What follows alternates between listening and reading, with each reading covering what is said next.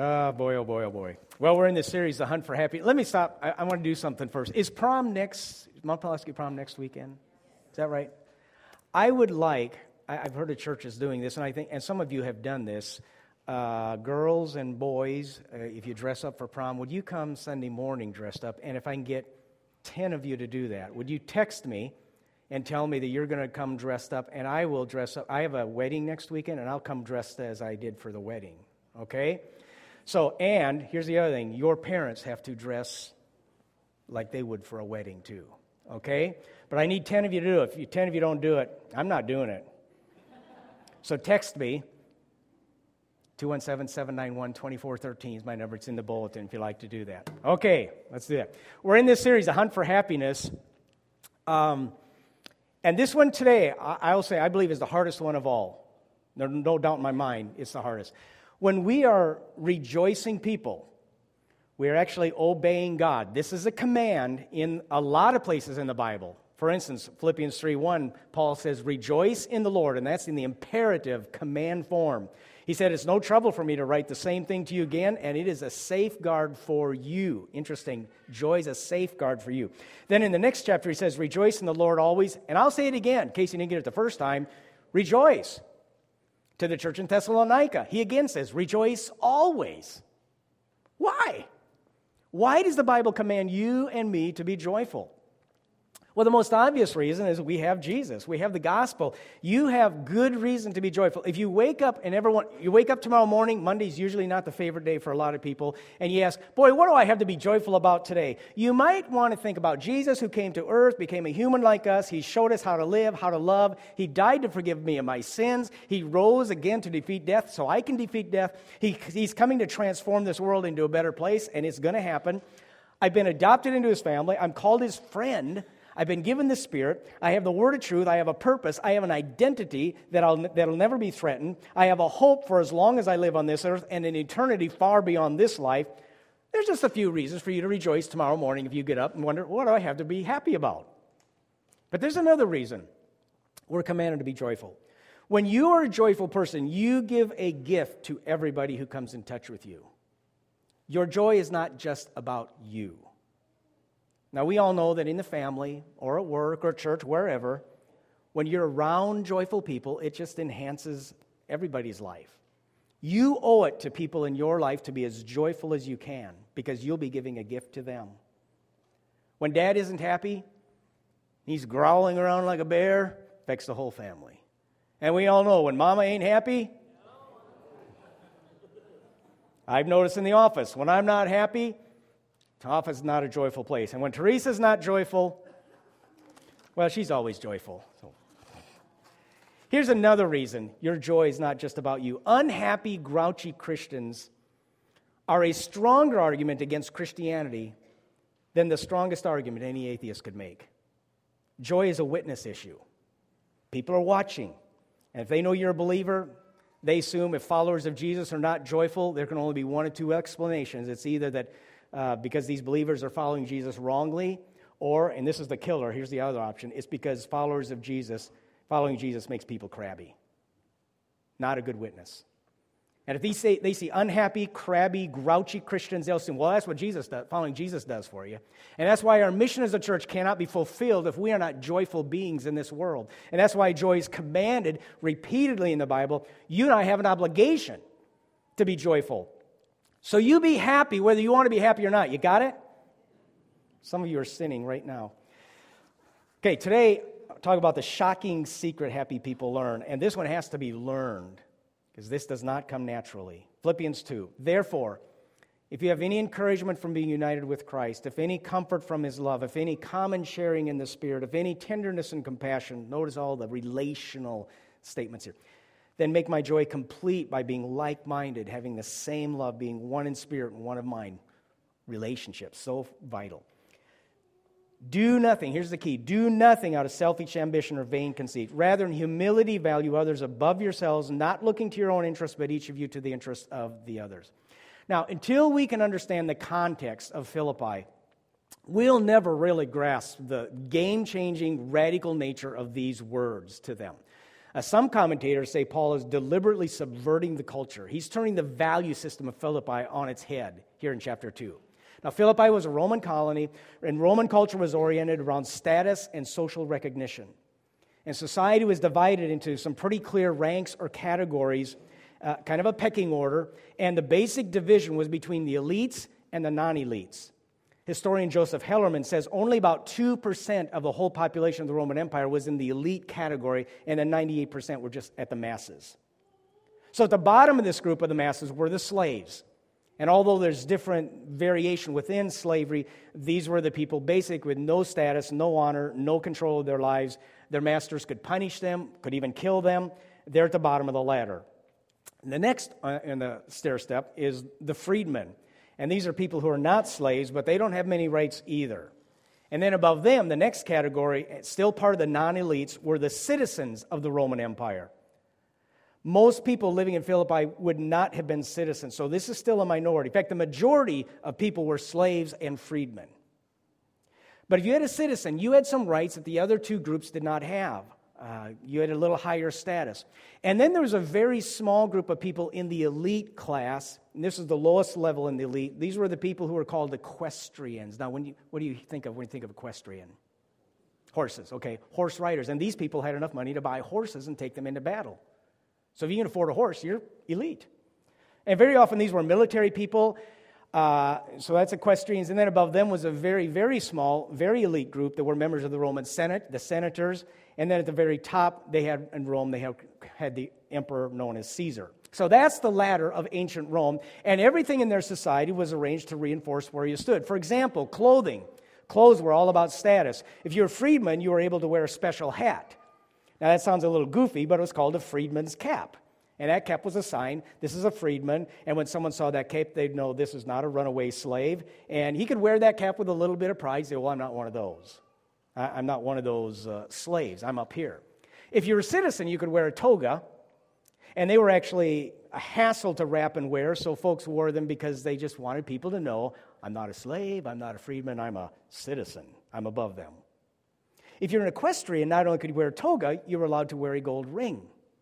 And it's a way of saying, I'm not one of those other people below me. I'm up here. And if you read the book of James, James warns the church. He says, don't fawn over somebody just because they come in wearing gold rings. It was a sign of honor and status. And James says, don't play that game. Senators could not only wear a gold ring and a toga, they could wear a toga with a purple stripe. Wouldn't that be cool? If you were an equestrian, you couldn't have the purple stripe. And then, of course, if you're Caesar, you can do whatever you want and all kinds of perks. So clothing identified where you stood. Clothing still identifies people to a certain extent today, like this person. The next one. How high is that on the social ladder? Actually, they always look happy, right? Anyway, it wasn't just clothing that determined status. The legal system was also designed to reinforce your status, so your rights and punishments would vary depending on your standing. Citizens could not be flogged, non-citizens could. When Paul was in Philippi in Acts 16, there was quite a controversy because they did flog him and then found out later he was a citizen. You don't flog citizens. It's against the law. You flog freemen and slaves. The most dishonoring and humiliating punishment was to be hung on a cross, crucifixion. The Romans were quite good at capital punishment, and they had many forms for it. And the most dishonoring, most disgraceful was crucifixion. It was generally reserved for slaves because its purpose was not only to kill, but also to humiliate. The technical phrase for crucifixion was the slave's punishment. Seating at public events was all about status. In Philippi, if you went to an athletic contest or the theater, seating was arranged not by ticket price, but by status. And I'm trying to think of, parallels to today. The closest thing I could think of is flying. If you're going on a flight, you'll have good seats, and we'll say that you are flying first class. And you fly first class, you get a recliner and special attention and a special restroom. I wouldn't know, but that's what they tell me anyway. You don't have to ride back there with the rabble, and we'll put up a curtain or a wall so that the rabble can't look into the Holy of Holies where the first class people sit, the elites. And things are done to reinforce the status. The higher class passengers get to board before lower class passengers. So if you're lower class, you get to wait and watch the higher status people go before you. And I'm not bitter about this. It's just what happens. On the monitor, there's an upgrade list. Well, who doesn't want an upgrade? And what you'll never see in an airport is a downgrade list. You'll never see the names of first-class people who are vying to see who can sit in economy or let somebody else take their first-class seat. That just doesn't happen. Now, there was an article that came out by a frequent flyer expert entitled, How to Cope with Losing Your Elite Status. Interesting. What a terrible thing to lose your elite status. According to the article, every year on March 1st, for the airlines, they reassess your status, and this writer called it Judgment Day. In Philippi, this loss of elite status was called being humbled. Being humbled was always a tragedy. Humility was not a virtue in the ancient world. That's a huge difference between then and now. No one ever volunteered to be humble. No one ever said, I would like a downgrade. I would like to give up my first-class status and sit back in economy. Now, Teresa played a song for me. She knew I was doing this series, and I'm not sure what she was saying, what she was trying to say, but it really fit with the sermon, so I'd like to hear just a little bit of this song. Oh, Lord, it's hard to be humble when you're perfect in every way. I can't wait to look in the mirror, 'cause I get better looking each day. Yep. To know me is to love me. Yep. Okay, that's enough. He swears on the next line, so we took that out. And there's another line. Oh, Lord, it's hard to be humble, but I'm doing the best that I can. No one in Rome would sing that. No one would try to be humble. Now, in the ancient world, you could be humbled, but there's nothing worse than going down. Pliny was an ancient writer. He said, it is more uglifying, I love that word, more uglifying to lose praise, to go down, than to never been praised at all. So going down was the worst thing that could happen to you. There are records of these titles and offices and this love for honor and people's accounts of their lives. And interestingly enough, there are more records of these accounts about status in Philippi than in any other city in the Roman Empire. So this is big stuff, and Paul's going to mess with them. And maybe he'll mess with us a little bit too. He writes, do nothing out of selfish ambition or vain conceit. Rather, in humility, value others above yourselves, not looking to your own interests, but each of you to the interest of others. Do you get how radical that is now? He's going after the sacred cow of that day, and maybe of our day too. In your relationships with one another, again, relationships are key to joy. We talked about this. Have the same mindset of Christ Jesus. You want a good relationship, do what Jesus did. Being in very nature God, did not consider equality with God something to be used to his own advantage. Paul is using some really loaded language here, and everybody knows it. That little phrase, in nature God, was used in the Old Testament to describe the visible manifestation of God's glory. And so he's saying here, Christ is clothed in God's glory, clothed in majesty. He had status. He has the toga with a purple stripe and the ring. He is actually above it. He is Caesar. He's the Lord. But he did not consider his status as something to be used to his own advantage, like most people would. He chose to disadvantage himself for the benefit of other people. Rather, he made himself nothing by taking the very nature of a slave, is the word there, by the way, being made in human likeness. With Jesus, there's no purple stripe, no gold ring, no citizen's toga, no freedman's cap. Paul deliberately uses that word slave, the bottom rung. Jesus has gone from the highest position, he is Caesar, he is the Lord, to the lowest position of slave. And he's volunteered for the ultimate downgrade to become a slave of everything. But that's not it, there's more. Paul goes on. And being found in appearance as a man, God becoming man is quite a downgrade. He humbled himself. Again, in the ancient world, sometimes people were humbled, but nobody ever humbled themselves voluntarily. This is almost immoral in their thinking. Jesus humbled himself voluntarily. He took a divine downgrade. He humbled himself by becoming obedient. That's another no-no. You don't become obedient intentionally. The Romans hated that word. That was a word for slaves. That was a word for children. It was a word of weakness. No one ever used the word obedient to describe themselves. Jesus became obedient to death, even death. On a cross. The ultimate humiliation for the lowest status person on the planet was crucifixion. That's as low as it gets. So the Lord of all, the Caesar of the universe, becomes a crucified slave. and everybody in Philippi and anybody in Rome would read those few words about Jesus with scorn and contempt and at best confusion and say, are you kidding me? He went down and did it on purpose. That's why Paul talks about the cross being foolishness to the Gentiles. Nobody does that. Now, this text is actually a commentary not only on Jesus, but also on God himself. This is the kind of God God is. He's a servant God. Verse 6, it says, sometimes it's translated, although he was God. It could be translated, because he was God. In other words, it's not that Jesus acts the opposite of what God does. He didn't act in a shockingly ungodlike manner. He was acting just like God as a servant. So most people have a wrong view of God. Jesus humbled himself because he was God, and if you want to be like God, humble yourself. The result, therefore, God exalted him to the highest place, gave him the name that is above every name. At the name of Jesus, every knee should bow, and in heaven and earth and under the earth. This is why we worship Sunday morning. And every tongue acknowledge that Jesus Christ is Lord, to the glory of God the Father. The one who is far above Caesar, who became the lowest of lowly slaves, has now been exalted as Lord of all. Who do you think is the most exalted president in the history of the United States? Probably Abraham Lincoln. At least here in Illinois, we would say that. Partly because there's humility and servant attitude. And the shocking secret that happy people learn is that the road to joy lies not through advancement of self, but crucifixion of self. And it's hard to recruit this way. Jesus comes and says, take up your cross. Well, who builds a movement like that? We recruit people like, well, we're looking for the proud, the few, the Marines, be all you can be, and stuff. But Jesus says, no, take a downgrade. Humiliate yourself.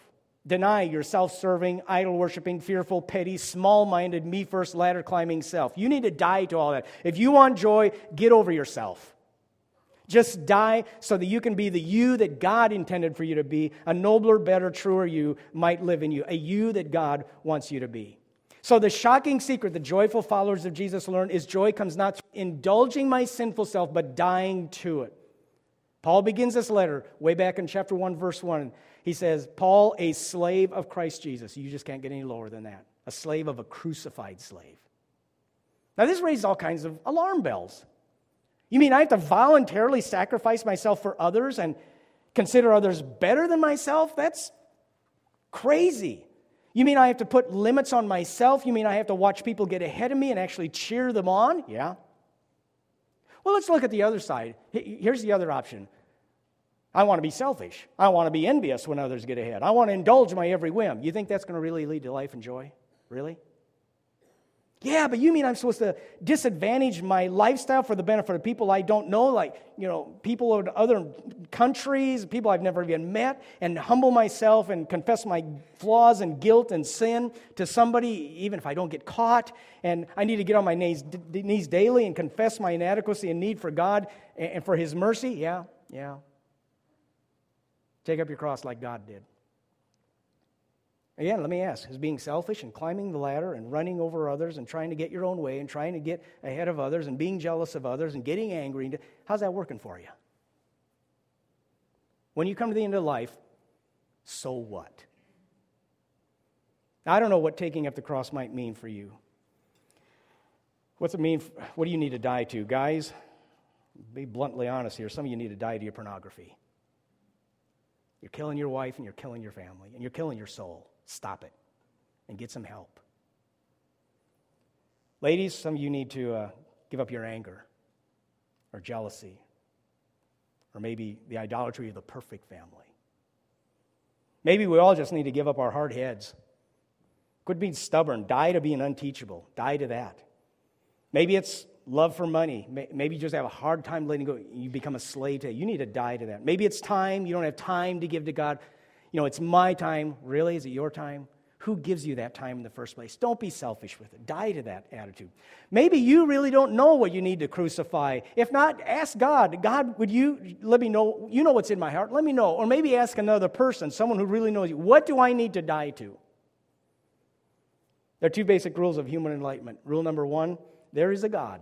Rule number 2, you are not Him. Most of us, many of you anyway, have been baptized. And one of the scriptures that we read very often is Romans 6, 1 through 4. It says, we are those who have died to sin. How can we live in it any longer? Or don't you know that all of us who are baptized into Christ Jesus were baptized into his death? We're therefore buried with him through baptism into death, in order that just as Christ was raised from the dead through the glory of the Father, we too may live a new life. Notice, death died. We're buried with him. So a funeral has taken place, and you were the guest of honor at your baptism. I love what a 4-year-old girl did. She was at church and saw her first baptism, and later that night she took all of her dolls into the bathtub and held her own little baptismal service. It was great. And as she dunked each doll under the water, she repeated, "Now I baptize you in the name of the Father and the Son, and hold your nose." When baptism, we're buried underwater, symbolizing our burial to sin. We've died and raised to new life of a humble service, just like Jesus. And just as Christ was raised and honored, we too will be honored, but we have to die first. Now today, the staff did, to honor some of our humble servants, our volunteers. They voluntarily humbled themselves and given of themselves.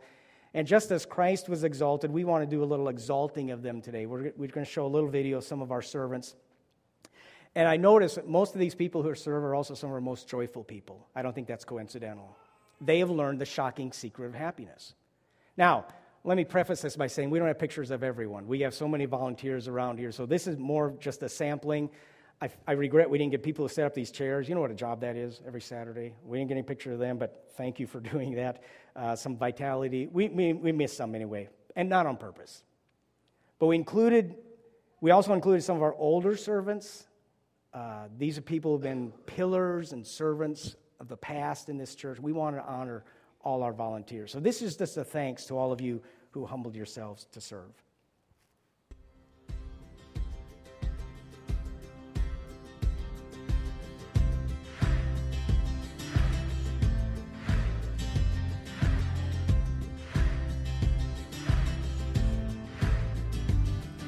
Sitting at the stoplight, he can't be bothered by the heart cry written on the cardboard in her hands. Oh, but when she looks him in the eye, his heart is broken open wide, and he feels the hand of God reach out through him. As heaven touches her,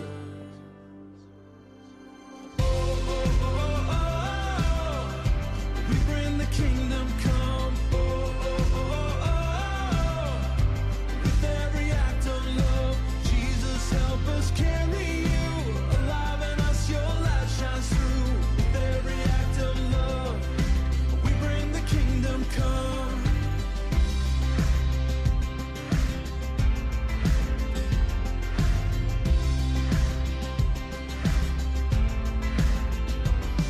There's silence at the table. He wants to talk, but he's not able, for all the shame that's locked him deep inside. Oh, but her words are the medicine when she says they can begin again, and forgiveness will set him free tonight. As heaven touches her,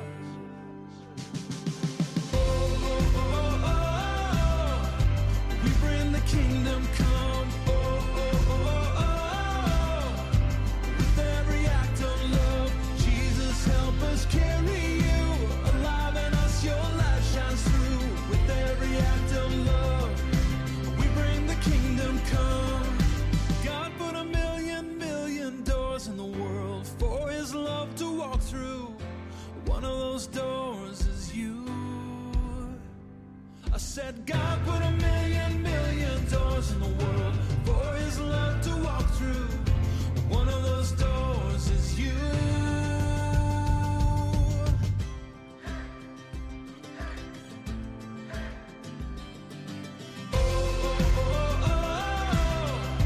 We bring the kingdom come,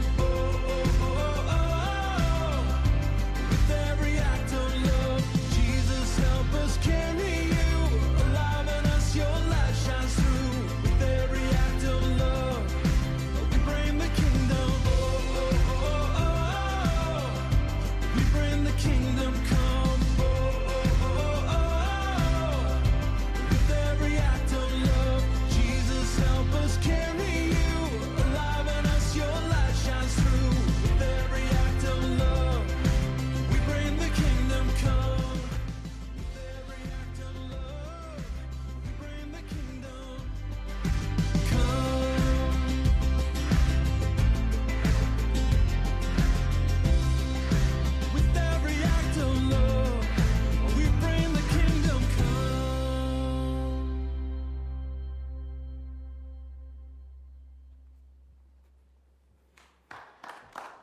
Man. That's the backbone of the church. That's the lifeblood of the church. Thank you for all of you who serve. I heard about a rather bizarre experiment with ants. I read this a few years ago. Harvard biologist Edward Wilson studied ants, and he noticed it took a few days for ants to recognize when one of their crumpled nest mates had actually died. He finally figured out that ants identified death by smell and not by sight. And as the ant's body began to decompose, the other ants would carry it off to the refuse pile outside of the nest. And Wilson was able to narrow down the chemical smell. It was oleic acid. And so he did a little experiment. He put some oleic acid on little pieces of paper just to see what would happen. He put them in the ant nest place. And sure enough, they carried those little pieces of paper out to the ant cemetery and got rid of them because they had the smell. And then Wilson painted oleic acid on the bodies of living ants. And sure enough, their nest mates seized them, marched them out to the cemetery because they had the smell of death. And the living ants were wriggling in protest. I'm not dead. And the legs and antennae going everywhere. But they had the smell of death, so to the cemetery they go. And if the ants with the oleic acid did not get the smell off and went back to the nest, sure enough, they'd pick them right up, take them right back out to the ant cemetery. Paul said, you've died to sin. However, that old body of sin protests. It's still wiggling.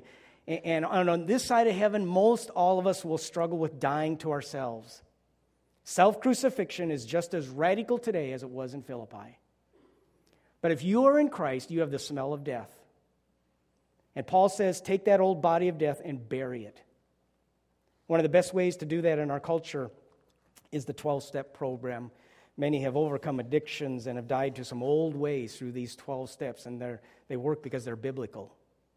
And I just want to mention the first two. The first step in the 12-step recovery, I admit I am powerless over whatever it might be, alcohol, pride, envy, sin, any pornography, whatever it might be. I am powerless. I cannot conquer it on my own. If you don't start there, you're done. Second step, I believe that a power greater than myself can restore me to sanity. I put my faith in a higher power. And if I don't get those first two, we can't go any farther. I have to admit I'm powerless. I don't know how to live the good life. I don't have the willpower to do it. I need help. I need a higher power. So every morning I get up, I'm going to read that higher power's instruction book for my life. And I'm going to humble my life to do it His way and not mine. Being master of my own life hasn't worked. Living under Him as a crucified slave is better than living as a king anywhere else. And because I have Jesus, and because I know I'm loved by Jesus, and I have the security in Jesus, and He's not going to give up on me, I can now humble myself knowing that this is the only way to really a healthy, joyful life. That's the secret. Now, next week, we're going to talk about what some have called the greatest virtue of all, and some even called it the parent of all other virtues. So it's really, really important in order to have joy in your life, and it's a basic Christian attitude. I hope you'll come back. Let's pray. Lord, this is the toughest. Dying to self, and we all go kicking and screaming and protesting because we don't want to die. But the only way to freedom and health is to die to all these other idols and traps that we get pulled into. And so I pray that we'll first of all admit we're powerless. And second, that you are the only one who can restore us to sanity. And we pray this in Jesus' name. Amen.